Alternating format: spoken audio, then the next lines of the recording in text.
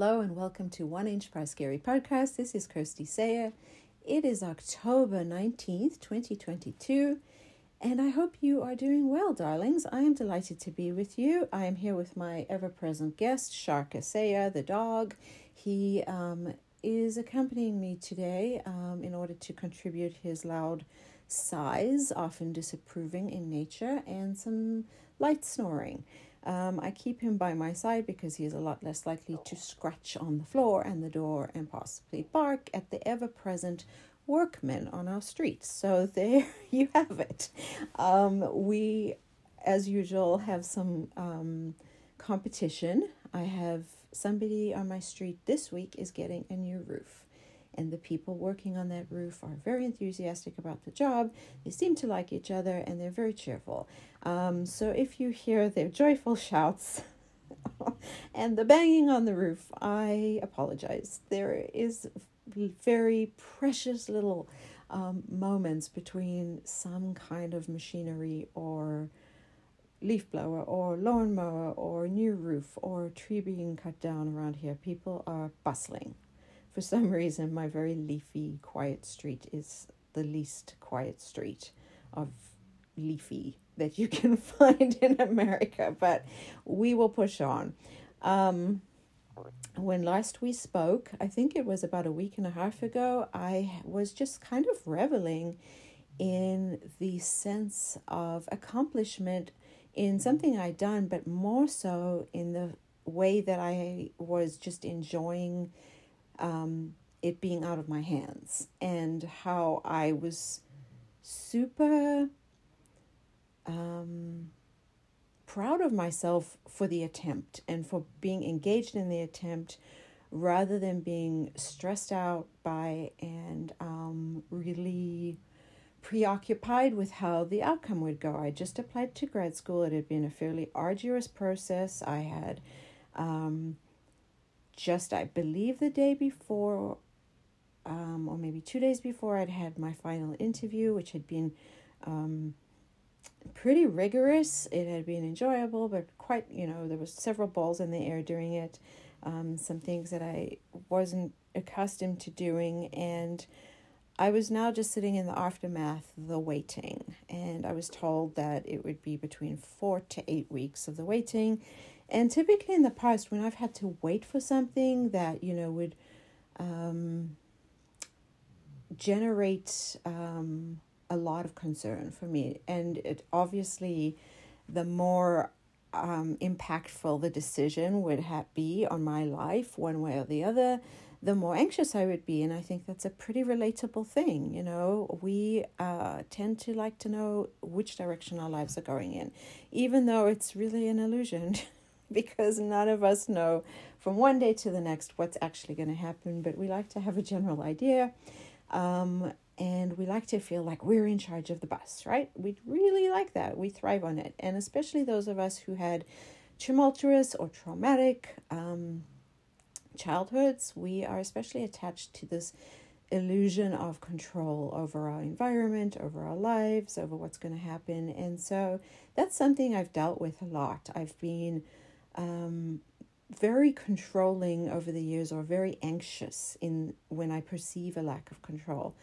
And, as I've said so many other times on this podcast, we don't control the outcomes of almost anything. We only control our engagement in things. We only control what we decide to attempt, and, the things that we're doing in this moment. And then we have to really relinquish attachments to outcomes if we're not going to be a total stress case and burning up all of our energy and our capacity to cope with the rest of life's rigors and demands. So I was actually enjoying being on top of that for a change, and just being hella proud of myself for taking a big step when I hadn't really felt ready, when I'd been in a real lull. I'd been in a big, deep hole of almost like a identity crisis. My kids had left, and things in my life were looking as different as they ever had. I didn't know, what my role or purpose was. I had a sense of not being worthy, not being valuable. It was gross, and I'd also just been really out of touch with my own emotions. I'd kind of disassociated to just get through the last few months. So we were talking about that in the last podcast, and I think everybody at some point in their life has had a little glimmer of some of those emotions. I just do think they're part of the curriculum of life. As we transition from one stage to another, it can be really difficult. And I was finding this particular transition fairly devastating. And so to catch you up, if you didn't listen to the past episode, I eventually sort of from this terrible place of a deep, deep hole, almost out of desperation, grasping in fear of just maybe being washed away by that current into an even deeper hole, I decided to jump into applying for grad school. And I will tell you that did not feel exciting. I wasn't doing it out of a sense of motivation or a strong desire. It felt like a survival, like a grab onto something familiar, something that you decided in your previous life you would do at this point. And even though it doesn't feel right, just, do it, because what the hell else are you going to do? It felt like that, And so that was kind of a testimony to me that we can actually do things and try things out long before we feel ready, even if we feel the opposite of it. And of course, there are like masses of caveats to that. If you are feeling burned out and awful and your inner soul is telling you absolutely no, don't do this thing, you should listen to those instincts. I, at the time, was just so out of touch with my inner soul that I had to remember plans I had when I felt like a different person who did have joy and did have confidence. And so that's why I went for it. I was going with decisions that a person who I had more confidence in had made before the person I was feeling right then. So there's nuance in this. I just wanted to put that out there again. But I did apply, and it was a difficult application process. It was, I have applied to grad programs at different schools before, and this was by far the most rigorous application. It required lots more than I've had to do in the past. And when I recorded last podcast episode, I think a day or a day and a half earlier, I had completed the last phase. I got through to the last phase, which was exciting and gratifying, considering where it come from. And that was an interview, which had been a fairly, it was all encompassing. I had to show who I was as a leader, but also as a collaborator, but also try to sell myself, but also give other candidates the chance to sell themselves. And balance all that and be able to shine, but without monopolizing, and, sort of show off different facets and pieces of knowledge, and also come up with ideas and answers on the fly, because I was usually asked for my opinion last when there were lists of questions, the same question that everybody was asked. So it was like creatively also quite demanding. And I had come out of that, and just after a couple of hours felt really kind of shell-shocked, like, whoa, that was a lot, but I did it, I did that. And I'm just realizing right now that was a lot. And wow, who'd have thunk that, the me of a month or so ago could have even done that. And then that was enough. And I was talking about that last week at length, how, engagement is enough. Trying out for things is enough. Being happy with the attempt, and letting go of our attachments to outcomes which are not in our control. And I'm happy to say I just was truly sincere about that. That wasn't a cover for, I don't care if I get in or not. I still had a lot of hope in my heart that I would. I still really wanted to. It's a great program, and one that I really thought would be a good fit for me. And so there was still that anticipation and that hope. And that's the thing, you don't have to sort of sacrifice one for the other and just become numb inside. But you can have the faith that The universe has your back, whatever that is, that there's a benevolent force, that Albert Einstein talks about. Is the universe a friendly place or not? And I've decided that it is a friendly place, and that when I actively engage with it by sort of attempting things and indicate I'm down for you, like helping me out. And honestly, to be perfectly honest, I would say that over like loud, out loud. Like, hey, whatever's out there that's on my side, and I do believe, there are people who have passed on, relatives of mine, friends of mine, and a benevolent universal force, and whatever that is to you, maybe it's just good energy, maybe it's good karma, maybe it's God, or goddess, or a bunch of gods. I don't know, but I did really sort of like indicate, hey, I'm really like happy for the help, the assistance, the guidance. I'm down for it. I'm like open to this, and I feel good about it. And so all of that led me to just a really peaceful place of what will be, but that doesn't mean that you don't have preferences, and that you're not a human being, and that you don't have a secret hoping or a not so secret hoping. And my hoping was not so secret. I did really want to make that program. And I'm glad that I recorded how I felt then, and that now that, a couple of weeks later, I'm like reinforcing that sense of being okay with whatever outcome, that I have that on tape for myself, if nobody else, because it really was enough at that point. It felt like I'm good. I've done a good thing. And so I was really surprised that just as I finished that podcast, I was scrolling my email, and I was like, what is this? And it said, please sign your acceptance. Please sign that your intent to come to Northwestern. And I was like, this is confusing. This is not a form that I've seen. Like, what did I miss? What did I not submit? And then I saw that there was an email saying, congratulations, you've been accepted, like the very next day. And I hadn't even had to wait the 8 weeks or the 4 weeks that they told me. And it took me several moments to process what had happened. And I was like, seriously? Like, this is what? At that point, it was so much in my mind that it was a real cherry on top. And I think it was also because, I wasn't anticipating the answer for quite some time. But I was delighted. I was really delighted. And I still am. I'm absolutely ecstatic. But I was so glad that I had also separated in my mind that I was also good with just having tried. And that attempt would lead to wherever I next needed to be, even if it wasn't at Northwestern.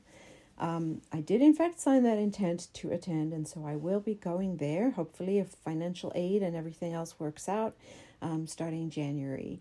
And so, yeah, that's big, exciting news. If you don't follow me on social media and you haven't seen that, that's my big, happy announcement. And another good thing. So, like I say, it's a separate thing from the application, which felt like an accomplishment and was an accomplishment in and of itself. And that's sort of the message that I'm trying to convey here, is that coming from a dark place and being willing to engage in attempts is the point of life. I was thinking today, though, that maybe the point of life, I think about this a lot, is to start off as an innocent, curious, open little baby who has just got nothing but trust in its heart and in itself and its environment, and then work our way back to being that kind of confident and open and loving and non-judgmental, and getting back to that original self, and carrying with us, of course, wisdom and compassion and things that we've learned along the way. But if our souls and our sort of spirits can come back to that place of pure self-love, self-acceptance, and self-confidence, And then peace in our environments, and peace in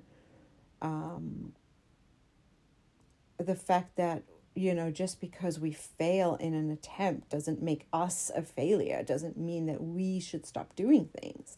I do love babies, and so I think I talk about them a lot on this podcast, but when I think about the extreme amount of progress we make in just a year, we come into the world as infants who, honestly, we just can't do a damn thing for ourselves. We can't do anything, and we don't know very much, at least in terms of how to survive this planet and this earthly experience. We're very, very much dependent on our environment and on our caregivers. And then within this startlingly short period of time, we go from just being able to cry and poop and sometimes not even eat properly. Some babies really need a lot of encouragement and teaching just to suck milk. Within a year, many of us are walking around by ourselves. We have preferences for things. We're using, different kinds of tools. I had a kid, one of my own children, didn't walk for a long time because he had a carved wooden crocodile that he would just sit on his bottom and just scoot around and pull things close towards him, as a tool. I mean, he had already figured that out until one day I accidentally stood on it and broke it, and then he was on the move the next day. So we are incredibly innovative by the time we're one and before. We've figured out things. We know who cares for us. We can say some words. We're eating solid food. We come, and we're learning all about those things. We can recognize people, we can play games, little rudimentary games, and we can move around, and we're learning a whole language. We're amazing. We're doing so many things, and we're also incredibly vulnerable at that age. We fall over all the time, and our heads are huge, and we're always leading with the head when we do fall and if you look at a 1-year-old, they almost always have some kind of bruise on their huge little foreheads because they're clonking that thing on the ground or on furniture all the time. But they're also so enthusiastic. They're not bowed down by life. They're not cowards, but they are brave and enthusiastic, and they're incredibly curious, right? All they want to do is open doors and open drawers and open boxes and pull things out and examine them and look at them and engage with them. And it's so chaotic if you're their caregiver. But this is them doing the work of learning. They are learning about their environments, and this is how they progress so quickly, because they are relentlessly curious. And imagine if you had a baby who was just not curious at all. They were just content to sit and stare at one space. They didn't want to examine anything. They didn't make a single noise or sound or chaos. They didn't pull open any drawers or doors, and they weren't moving around or experimenting with their limbs. They wouldn't progress. They would be developmentally delayed. And this is how we find out if a baby or a child is developmentally delayed, because they lack the same kind of curiosity, or they don't display it in an ordinary way. And I wonder, when we just stop recognizing the extreme importance in curiosity, I wonder when we just stop being curious in our daily lives, because I know so many grown-ups, and frankly, younger people. I know teenagers, I know children who are not very curious, that they've just stopped being curious. They're very fine with what they already know. And I think we also know how problematic that can be. We know that people who stop wanting to learn or being curious about the world, each other, or anything they haven't already decided to be true for themselves, tend to struggle with relationships. They tend to struggle with ambition, and they tend to struggle with being, valuable contributors to the world. This is what leads to bigotry. This is what leads to biases that can be really dangerous, not just for them, for others, but also for themselves. I was recently volunteering to try to get out the information about the latest COVID vaccination booster. And I was assigned some really elderly people to call, and they were, mostly very pleasant on the phone.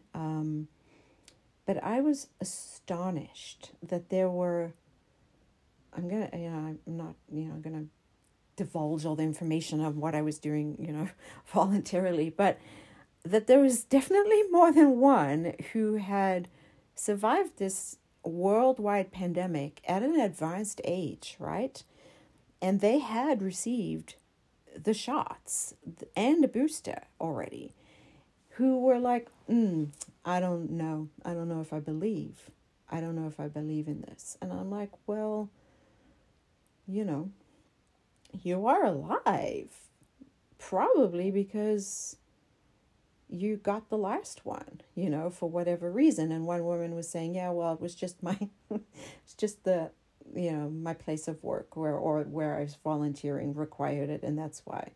But it was just so, it was like, I don't believe in them. And I'm like, whoa, okay.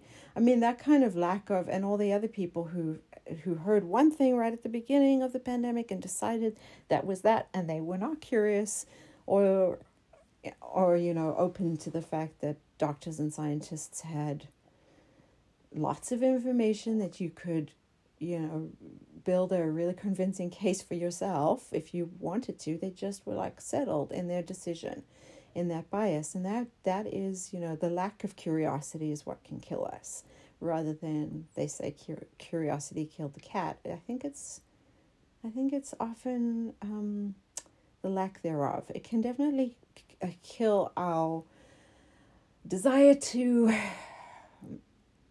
expand our lives, expand our horizons, see what else we can do. It can kill our progress, and that's for sure. So today I just wanted to talk about how embracing curiosity has given me confidence and erased anxiety. I will always struggle with anxiety that will pop up, out of nowhere, not seemingly out of nowhere, because there are triggers in life. And I think that there's nothing wrong with people feeling like, look, I have to also be sensible about things, and I have to be careful about things, and that leading to maybe a bit of guardedness, and there's wisdom in that sometimes. We can't really be going full throttle at life like a baby does in every single regard, because we don't have somebody overseeing us all the time to protect us. And there's certain expectations of us as a grown-up to make wise decisions and measure things out. But if we could just adopt that joyful curiosity when we're given the choice between it and doubt or fear, I think it's a much more productive way to live, and it will get us places quicker. It will overcome mental blocks. At least in my experience, it has been so helpful. So I was like, wow, it's amazing, really, how in the last little while I have found myself feeling very curious about things, and following that curiosity has made me feel almost, commensurate in having no anxiety. The more curious I am, the less anxious I am. The more genuinely interested I am in a process, the less concerned I am about the outcome. The more, open-minded I am, the less concerned I am regarding the judgment of others. And the more like gung-ho I am to do all sorts of things. Here's another example. So I probably mentioned in one of my recent podcasts that my daughter and I had signed up for a half marathon. We were raising money for the Children's Hospital. It's a race that I've done in the past. I've done the half marathon a few times, and I've That was the full marathon I ran, and it's a race that means a lot to me. And then both of us turned up injured within a week of each other, which was unfortunate. I think it might have been a combination of our training and the location that we were doing it in. And we both ended up in physical therapy. And so, too bad, so sad for that race. It's just one of those things that runners have to occasionally deal with, that we can't do the race that we signed up for, and we were just, accepting of that. So I went to physical therapy a few times, and I've been working on things, and then I noticed the morning of the day that you have to pick up the packets, which is the day before the race, which was this last weekend, that I didn't actually notice any pain in my Achilles tendon, which is where I've been, injured and I've been dealing with in physical therapy. And for some reason, I also felt a wild sense of curiosity and desire to just go see what I could do at this race. With, again, no attachment to the outcome. I was like, I wonder how far I could at least walk it, because I really like the environment of it, and I've signed up for it, and, I kind of want to just go and get my bib and my shirt and my daughter's shirt so that at least she has it. And I would just like to see that, can I walk 3 miles of it? Could I just get on that course a little bit and see all the great people who are lining it, and see all the little patient, the children's champions, they're called, for this race. They select, Nationwide Children's Hospital selects some of their patients who sponsor or are sponsored for each mile, and they stand there and they cheer you on, and they have a little bunch of a little team there, and it's just really sweet, and it's really encouraging and inspiring and all that stuff. So I was like, I'd like to at least see a couple of those little kids, but it was fully just curiosity. There was no attachment to outcome, because I knew, like, I have not trained at all in 6 weeks, and the furthest I've trained for this distance in over a year is 7 miles, which is when I dropped out. And I'm gonna be honest, at 7 miles and was very slow, and it was painful, and the training had not gone well. I had not enjoyed this season of training at all. It just wasn't working out. It didn't feel good, and I wasn't like a fan. So I was really pretty interested in why I had this strong desire suddenly to get out there for a half marathon that I had no training for, that had recently been injured in the attempt of training, and there was just no good reason. And it's also 2.5 hours away. We had to get a hotel room. We had to drop out our other plans. We had actually got tickets for something else that afternoon, and now I was gonna give them up and just drive 2.5 hours to another city, hope to find a hotel room, and see how far I could go on this race that I've not done a damn thing to prepare for, really. It was very weird, but it just felt so fun in my heart. It just felt so exciting. Like, wow, I just want to know what my body can do. I want to see where it, taps out. It was so weird, but fun. And I'm like, follow that fun. What are you going to do? What's the big deal? So it starts hurting and then you stop. Big deal. Like, just go for it. Why not? And fortunately, I have the most supportive husband in the entire world who was like, okay, cool. Let's do it, And so we also happened to have kids around that weekend, older kids who were willing to watch Ella and, just kind of supervise her. And that was very nice of them, just out of the blue, to do that. And we got in the car, drove like hell so that I could get my bib before that closed. Got there just in the nick of time and found a hotel right close to the race, which was a great thing, because the next morning, what happened, we found out we had overslept by 45 minutes. And so this, under any other circumstances, any other time that I have been attached to the outcome of a race, then I have been like, I cannot get below this time. I've been so stressed. The whole thing has been so miserable, intense. I would have lost my mind. I would have just had a huge panic attack. And I'm just like, so big deal. But like, what, you're moving your legs for a couple of hours and, so you get there late, who cares? Like, it's not as if you're going to be breaking any records there, girl. But it's nice to be there from the start because they have fireworks and it's all part of the experience. So we were like, well, the traffic's going to be too terrible at this time. We may as well just walk. And so we had another walk jog tacked on. This was Erin, who was not signed up for any of the race, poor thing. Jogging through the dark city streets to get to the race in time on top of this other 13 miles that was ahead of me, completely untrained. And I was just thinking, this is like fun. This is fun because I've never seen the city, this part of the city at all. I don't think I'd ever seen it, and I certainly haven't seen it in this beautiful sort of pre-dawn light and all the lighting, and it's got gorgeously lit bridges and buildings, and it was so pretty. And even though I'm 45 minutes late and just, if I really push, going to get there for the start, I had to stop and take pictures because I'm like, look how beautiful this is. And I was just appreciating it all with this, like, sense of wonder. Like, this is good. This being here right now is so fun. If I had have driven, I wouldn't have seen this, and just appreciating that and feeling really relaxed and happy and not barking at my husband and making it a big neurotic scene. We were just chuckling to ourselves as how ridiculous we were and how ridiculous all of this was, but also enjoying the sights, the sounds. I happened to see an old friend in this throng of thousands of people as I'm lining up, who was cheering on her son on his first half marathon. And that was super fun.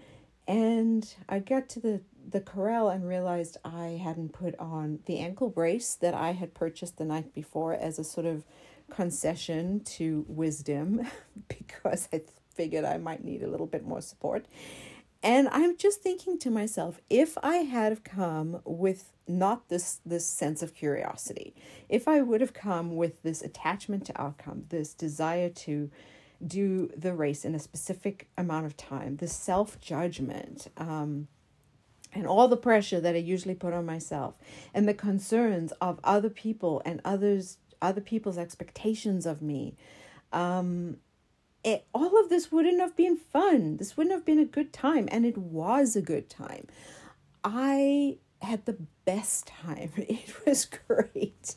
And I'm just like, wow, man, what have I been doing my whole life? Why do I lead with so much angst? It doesn't get me anywhere good. It's nothing but like unempowering and stressful and unattractive. It repels people from you. It gets other people anxious too. And just a sense of relaxation and joy and enjoyment and curiosity is such a fun way to go about living your life. So I managed to get the little ankle brace on in the nick of time and just join the bunch of people with no idea how long I was going to be able to go. And wouldn't you know, as we leaving the corral, I hear some women speaking with an African accent, a group of them, and I'm always excited when I hear African people speaking to each other. And so I hustle over and I'm like, I'm from South Africa, where are you guys from? And they said, oh, we're from Kenya. And I was like, well, your people, usually win. And they were like, yes, they do. But we're a walking team. We walk. And I was like, that is so cool. Like, I think that I need to walk this too. So maybe I can hang out with you guys. And they were super friendly and nice. And it was like, so I walked a couple of miles and then I discovered, no, it's like not what I do. My body doesn't have any muscle memory for walking past a couple of miles. If I go past a couple of miles, I'm generally jogging. So my hips started to hurt and stuff. I started to feel muscles I'd never felt before. And I was like, I can't actually walk, sadly. I'm going to have to run. This is unfortunate. We'll see how far I can get before my injury flares and I'll just have to drop out altogether. But then again, I was like, well, I'll see you guys. Or maybe you'll catch up with me and I'll be cheering you along on the side of the road, because I don't know how much longer I'm going to be able to run. But I'm curious, and I genuinely was just curious. And then, I little by little, every mile that passed, I was still in it. And I was like surprised and curious to see if I would make it to the next one. And I kept making it to the next one. And then I made it to the end. And it was just funny.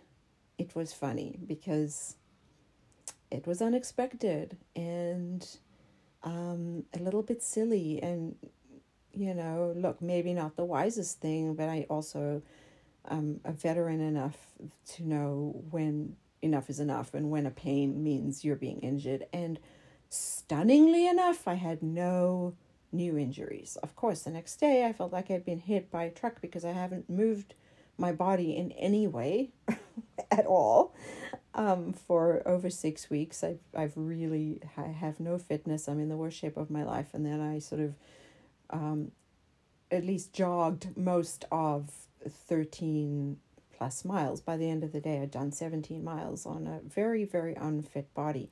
And so that Monday I was not feeling great, but yesterday and today I feel fine. So I was just really grateful to follow that impulse of curiosity. It will get you so many more places and make life so much more fun. So how do we sort of instill more curiosity into our lives? I was also interested to see how curiosity leads to confidence, and whether there were studies of that, psychological studies, and, to see, because I was like, I've really noticed that I have almost limitless confidence when I engage with curiosity rather than when I engage with ego or even a goal or the sort of drive, a concern for the outcome. I'm so much more relaxed and confident in the outcome, just in the attempt, shall I say, when I'm curious. So I want to see if there's any data to prove that. And I will talk about whether there is or not right after this. So come on back. We'll also discuss how to get more curious and more confident after this. And we're back. In the first half, I was just talking about how living in a place of curiosity has helped me to move out of that sense of crisis mode where I was functioning fully in a sort of, state of anxiety and concerns over outcome, over what people would think, over what might or might not happen. And just, it's a really burdensome, exhausting, stressful way to live. Whereas when you switch into your curious mind, whatever happens isn't, it's just part of an experiment. It isn't a win or a lose. It's just like, wow, look at that, and when we sort of approach life in the way that a young child does, or perhaps as a scientist doing an experiment, which is maybe a not such a great example. Usually they have a hypothesis they're hoping to prove, or they're hoping for some kind of specific outcome in order to get to a, to make some kind of scientific progress. But there are times where they just are interested in something one way or another. And I think the more we can engage this beginner's mind, this childlike curiosity, I know for me, it's made me so much more confident and just calm and confident. And it's helped me to live life, lately at least, feeling a lot less burdened and a lot lighter, and have significantly more resources to help other people, and to, be a better mother, to be a better wife, to be a better friend. It's honestly freed up so much of that inner dialogue that weighs you down and truly exhausts you and makes you so irritable and depleted by the end of the day that you don't have a lot for other people. And I have been noticing that I just have more capacity to give people since I've been able to access this more, what they call the beginner's mind. And so much so that I did a tiny modicum of research, and it couldn't even really be called research. I just read up on whether there's a connection between confidence and curiosity. And of course there is. There are several psychological experiments and studies that have been done that indicate that there is absolutely a connection between encouraging curiosity, at least very much so in children, and their confidence levels later, which obviously also lead to their overall success. And, kids that are given the opportunity to take risk and accomplish something despite a risk, even if there was a small risk of them hurting themselves, they were encouraged to take risks and to see what they could do, to see what their bodies were capable of, what their minds were capable of. Those kids had much, much more confidence, demeanors. They were observed to be a lot more confident and outgoing, and also that they would make lots of attempts. And truly, we all know that statistically, the more attempts you make at things, the more likely you are to have an outcome at all. You don't get into a college program of any kind if you don't apply. We know that's for sure. Sorry, I'm busy trying to balance my microphone, which is also coming to the party here with some complications today. We don't, there's a famous quote that you miss all the shots that you don't take. I think that might be Michael Jordan. I'm not sure. But if you don't take a shot, you don't have there's no option of success one way or the other. If I didn't decide to follow my curiosity regarding this race, I wouldn't have known. I would absolutely know for sure that I wouldn't have a medal at the end of it. But that wasn't my full goal. My goal wasn't a medal. It was just to see what I could do. And in the end, I did get one. But it was only on the embarking thereof. So it's important. Obviously, we are very aware of the importance of fostering curiosity in kids and allowing them to take risks within reason and build their confidence by succeeding from that. And then we sort of stop. We stop emphasizing the importance on that, as if somehow at a certain age it's fine. It's fine to not encourage curiosity. It's fine to actually actively discourage risk. How often do we as adults tell each other, be careful, oh, that sounds risky, don't do it, or you need to be more careful. Even my kids, honestly, I was so surprised, and I don't know if I was slightly galvanized by this, because I don't think of myself as old, because I'm not, but I don't think of myself, I tend to just sort of see myself almost as my kids as peers a lot of the time. And I always sort of have this weird idea in my mind that we grew up together. We're part of a pack. I've talked about that before. So when it occurs to me that they see me as significantly older, because of course I am, and I'm their mother, I'm always like surprised, not in a negative way. It's kind of a novelty. I'm like, oh, these kids see me as like a whole grown up. That's amazing. That's incredible. And, I'm sure I appear that way to them, far older to them than I appear or in my own mind. I often appear far older to myself when I see myself in a mirror than I think of myself. So I think it's just a common phenomenon. But when my kid, my oldest son, when I sort of pondered this the night before and was like, this was before I woke up the next day and was like, I really, really want to do it. I just seen on the calendar, oh, this was the day I was supposed to be running that half marathon. Maybe I should still. That would be fun. And then my son, very soberly, and he is a scientist. He's a sensible fella.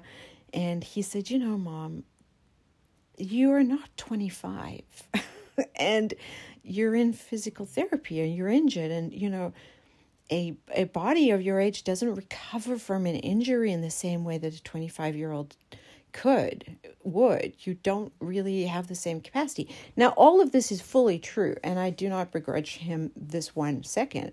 He speaks the truth that mostly a body of 45 is not going to respond in the same way as a 25-year-old will, especially if you're desperately out of shape and you've done nothing but sit on the couch for the last 6 weeks. I could totally see where it's coming from, but it just sort of struck me as amusing. I was like, oh, am I supposed to be like grown up and taking, special cautious care of my body? That's so funny. It just struck me as funny because it's not how I think. And that I realize is a huge privilege. It's huge. And I'm so grateful for it. But then the fact that I then went, and what a privilege that is, led me to think, but since I don't really have to think about that, shouldn't I take, advantage of the days that I still get to sort of just be impulsive like this, because I do have a cooperative body. Let's just see. And maybe this will be the last chance that I do get to do this. Who knows? There was that sort of thing. There was more of that building curiosity. But it led me to think about how often we as adults thinking we're being good and responsible and wise will sort of stifle the curiosity of ourselves and others. Because when I suggested, well, you know what, I'm just curious to see how far I can go. I'm not going to push it. I'm just going to get out there and, maybe be done after a mile and a half or less. It doesn't, it really doesn't matter to me. I just kind of want to be there. Then everybody was like, oh, well, I suppose you could do that. I suppose so. It was just like we don't really engage with the world with curiosity and without sort of a dedication to outcomes when we become a grown-up. Everything is very, very serious. You're in it to win it, or you're in it to finish it. You're not in it just to have fun. And when I was just like, well, I could just be in it to have fun and just go for a little while and then walk to the side and cheer other people on, they were like, oh, okay, I guess that could be fine.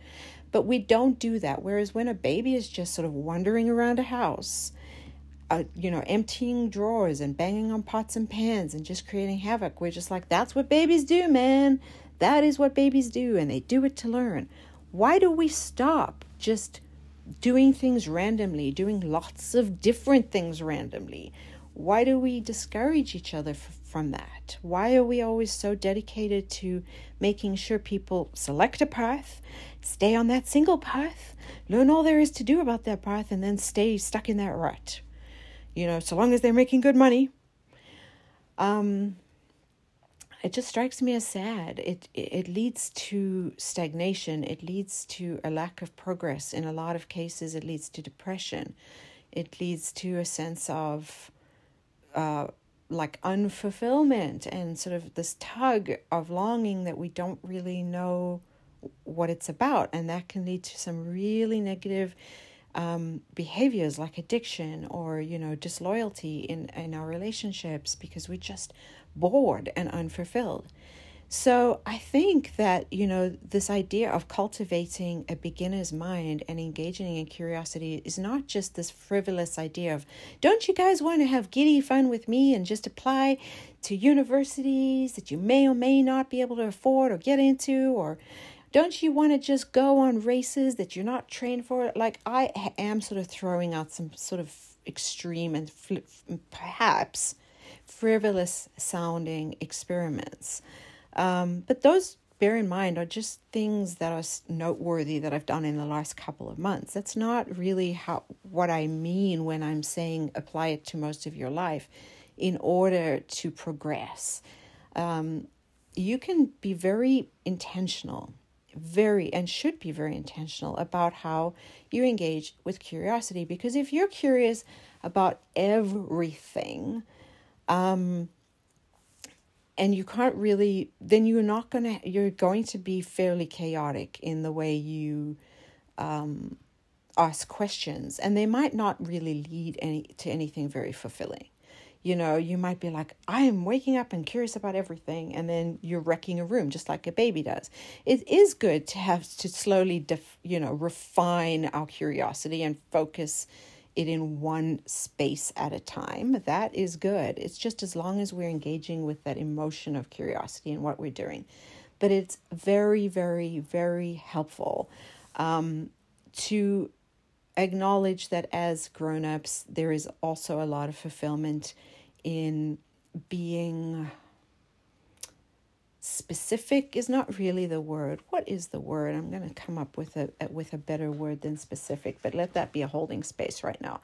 How about purposeful? Okay, having purposeful curiosity, which means asking the right kinds of questions. And I found somebody who was talking about using curiosity to get ahead in business. So this was actually, I think it was like, I don't know, maybe I've written it down somewhere. It was actually, okay, I thought it was in Forbes magazine because I was reading a few articles from different publications for this. But this woman was in Modern Health. And the article was called Empowering Yourself with Curiosity. And I think that really encapsulates what I'm trying to get across here. That I feel so much more empowered and freed up from the burden of fear and nerves and judgment of both of my own and other people's, by having sort of purposeful curiosity right now. And she talked about making sure that you get, you might have bunches of questions when you're engaging with other people, but then determine what are the right questions in order to get, what do I truly want to know? Maybe I'm interested in this in a broad scope, but what would I like to know more about right now? So ask the right question. And then when you do that and you're with other people, you also have the opportunity then to demonstrate your understanding of the topic already. Maybe you do some background work. It also allows you to highlight your interest in something and somebody other than yourself. So this works in really, making you a more attractive person as a candidate for business, for a raise, for a promotion, for any kind of application, a new job, getting into college, getting into a graduate program, whatever. Just interested people are interesting to others. And it really highlights that you are engaged with the world around you. If you're curious, that's a grand thing. People are looking for curious people, because if you're just a sort of like, I'm really satisfied with what I know, I don't want to know anymore, you're not going to be very teachable. You're not going to be very flexible. You're not going to be very engaging. And so, igniting your curiosity will make you just inherently a more attractive person in every way. It also just showcases your competence in any area. If you decide that you're curious about something, you start to learn something about it, but then you ask more questions about it. Oh, Sharka is moving positions. He's decided he's done with my voice on this bed. Then you are going to endear yourself to others if you are giving them information that they didn't have to go and research. So if you find that you've got something, that you're curious about something that's value added, you'll find that people are attracted to you because you have information. I mean, it's great. It's a great thing. My interest in mental health has allowed me to bless the lives of others, even without a official degree or without a credential, just gathering information in various ways, in various areas of life that I've been curious about through the years. It's involved childbirth and, whatever phase I'm in my life, I have really engaged in with curiosity. So when I was raising kids, I was really interested in little kids and their health. And, or breastfeeding babies, I was interested in overcoming difficulties to do with that and did a lot of research. And then I tried to pass that information on. And that curiosity has served me so well, but it's not only served me so well, it's served others so well. They have been endeared to me because of it, just as I am endeared, and I feel a huge debt of gratitude to other people who have done the research, who have done the work, who followed their curiosity in every area, from politics to environmentalism to, house repairs and everything in between. I am so grateful when people engage with life with enthusiasm and curiosity and do that work and then offer the things that they have found willingly. And also sort of intelligently and purposefully and succinctly. That's a great combination of things. So one of the ways in which we can engage with the world more curiously, like here's some concrete steps. Because I can't really say, where the switch in my brain took place, where I was kind of off for a while and I wasn't feeling in touch with myself, and what happened to get back into curious mode. I just know that was the mode that I needed to be in, and that one that I'm really committed to staying in because it's best for me. But so if you're just out of that mode, or you've never been, or you never sort of identified yourself as a particularly curious person, it is a skill. It is a skill that can be cultivated. It is a muscle that can be built. You can, in fact, grow in curiosity.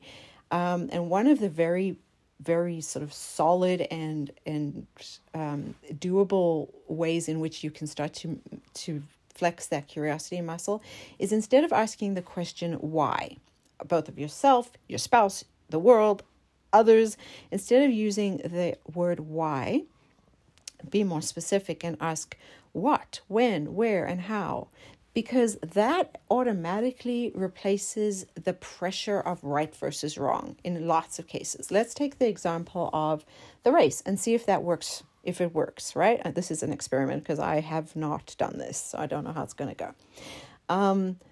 Instead of saying, why do you want to do this race, Kirsty? Where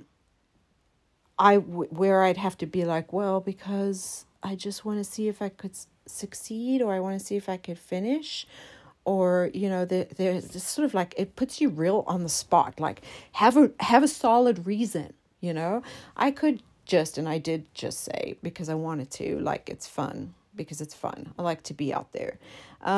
But if somebody had said, like, when and where are you going to do it? Well, I'm going to do it tomorrow. I'm going to see how far I can go. Okay. How are you going to do it? Well, I'm just going to give it my best shot and go as far as I can. Okay. That's less like invasive. It's less demanding than why. Why would you do that? You're asking more specifics, like how are you going to engage with this experience?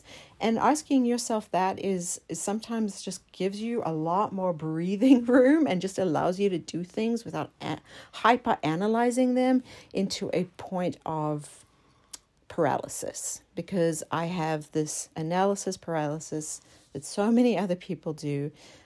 It's a very neurodivergent thing. We tend to overanalyze, overthink things. We tend to see like tons and tons of different steps that are required to do anything, and then we get very exhausted.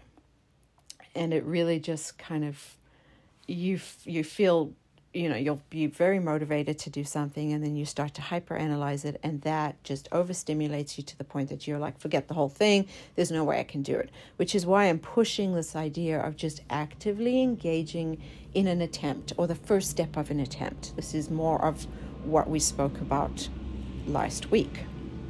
A street cleaner has come by. I hope you enjoy living in my little Richard Scarry's town with me during this hour.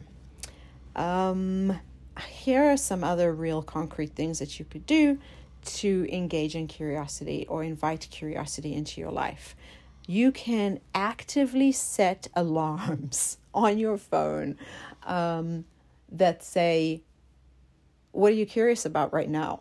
Or just put a word, curiosity, and you can sit there for a moment and go, okay, I'm going to just build my little tiny weak curiosity muscle right now. I'm going to literally just look around this room and find something to be curious about. Maybe I'll research it. Maybe I'll go and examine it a little further. I'm not going to see whatever is over there in the corner as a problem anymore. I'm going to go and look at it as something that I'm curious about. So for instance, I grabbed this big antique lamp off of the side of the road. And I was like, this will go perfectly in my somewhat confusing new living room decor, which I'm not entirely sure what it's about, but it's pleasing for right now. And I put this thing up. I put a new bulb in it. I tried to plug it in. Nothing happened. And I put it on the side of the dresser for a while. And I was like, that I've got to get to. That's on my to-do list. That's on my to-do list. That's on my to-do list. Darn it. And I'm just like, I'm avoiding it because it's a to-do. And how am I going to solve the problem of this damn lamp that's huge and cumbersome. And if it's not being used, I've got to put it back out on the street, even though it's really pretty to me. And it's an antique, and I hate to do that.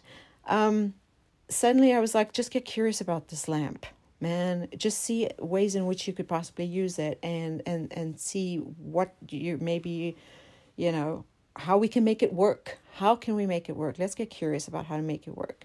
So then it suddenly became a lot less daunting. Then I was like, there are these things that you can buy that are just emergency light bulbs that I can just cut the cord of the lamp, and this emergency light bulb can be on all the time. It's an LED thing, and it would be great, actually. If we lose power, then we at least have this one light bulb. So I'm saying to my husband, I think I'm just going to get one of those. It's fine. And then he's like, well, let me see if it will, fit in this very, very ancient old casing. And while he's doing it, he adjusted, and suddenly the lamp goes on. He needed, the little latch to turn it on and off was broken, and all he needed to do was sort of jiggle it around, and then he hooked it up to Alexa, and now the lamp is fully functioning. We didn't have to buy the emergency light bulb, and all is well. And it would still have been on my to-do list that I was going to procrastinate probably to the end of time, if I hadn't have just gone, well, let's get curious about it, instead of it being a problem, a to-do. Just get curious. So looking around a room at something that maybe you've designated as a problem, and deciding that you're going to bring childlike curiosity to it while adding the purposefulness of being an adult to it. So it's not as chaotic as when you're a child, but it's still enlivening, right? That's an enlivening experience, a little bit more productive though, because you've got purpose behind it. But, again, productivity is not the purpose of life. It just sometimes is a little bit more fulfilling when we do have something to show for it. That's a nice feeling too. So set up reminders for yourself. You could have a little Post-it note on your computer screen or in your mirror that says, have you been curious today? Or what are you curious about? Who are you curious about? I think we'll find that we actually are a lot more curious than we realize, which is why a lot of the time we're scrolling the internet, because it's extremely interesting and it offers insight into so many different realms of the world that we are not aware of, depending on your internet scrolling habits. This is why TikTok and, to a lesser extent, Instagram is endlessly fascinating to me, because I will see things that I would never have seen in my everyday life. And the algorithm knows that I'm kind of random and that I like a lot of different things. So it will serve up sort of bizarre things. And then suddenly I'm just like, dang, this is incredible. And I've got a whole new hyper focus. And it's something that's actually fulfilling and serves my life in some way in the end. So I think we do all have that spark of curiosity inside of us. And it's just basically, let's stoke it and let's harness it and let's make it work for us, because the more curiosity you have going on inside your brain, the less space there is for self-doubt, the less space there is for nervousness and concern, and the more playful you are. And I don't know, I look at a lot of, highly successful people. Obviously, there's quieter ones and there's people that are way more out there in the spotlight, and we're going to know about them more. But all the people that I know because they're highly spotlighted in the public eye, or people that I personally know who are quieter, but I know their demeanors, who are highly successful, or they've accomplished a lot of things in their life, a wide variety of things, I notice that they all are curious. They're very curious people, and they do have a positive demeanor about them. They're kind of playful. They're people who have a zest for life. Now, I'm sure that there are people out there who are crusty and very successful, and they seem fairly bigoted and set in their ways. They exist too. But I don't think that the world is catering to that kind of thing as much anymore. I think that this world is very fast-paced and it rewards curiosity. I know, though, that it does reward peace of mind. It rewards if you have an anxiety disorder, if you try to replace concern and judgment or assumptions or bias for others and for yourself. And usually whatever you're putting out there for others is a mirror on how you're feeling about yourself, almost always. But the more you replace those kind of very limiting beliefs and emotions with just open, genuine curiosity and the delight of the attempt, the more you're going to attempt things. And the more you attempt things, the more the chance you have of succeeding at them. You know, you miss all the shots you don't take. And the more successes you make, the more confidence you're going to get. And thus the whole cycle will continue. And life is just going to be a lot more fun. So today, I would like to leave you once again with the words of Albert Einstein. He finds his way into this podcast, doesn't he? He said, I am neither clever. I am neither, or is it neither? I always forget which way I speak. I'm neither or neither clever, nor especially gifted. I am only very, very curious. And yeah, let's all be a lot more curious, shall we? I think the world will be a different place. On both a micro and a macro level. I actually did have one more thing that I wanted to discuss. I'm almost at the end of my time, but I have a book called The Comfort Book by Matt Haig, and a dear friend gave this to me at a time that I was really needing comfort, and I really appreciate her. But there's a little passage about something called the discomfort zone. And we talk so much about staying in our comfort zones and breaking out of our comfort zones. And it is daunting. I mean, who wants to do that? We like, as humans, to be comfortable. We like it. It's nice. And we spend a good deal of time actively working towards comfort, working towards, being more comfortable in our bodies and making our homes a comfortable and safe place to live. That is a human sort of drive. It's primal, and it is a worthy pursuit. So if we stop looking at being where we are right now as our comfort zone and actually look at it as something that's uncomfortable and as the discomfort zone, I think we're going to be better off. A little chicken that's growing in its egg is eventually going to bust out of that egg, right? It's going to not feel comfortable. It will stop serving it.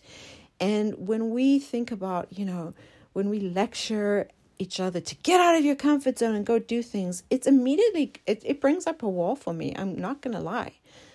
I'm like, why would I want to do that? I like being comfortable. I've worked hard to be comfortable. If we start to see where we are now, and maybe that nagging sense that's tugging at us when we are just sort of stagnating as the discomfort zone rather than the comfort zone, I think we might be better off. It is an unfulfilled place to be.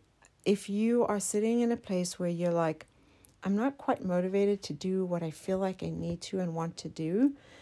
But just sitting here is also gross. Like, I don't like it. It's uncomfortable. That nagging is not comfortable. You are actually, if you're experiencing those emotions, you're not in your comfort zone.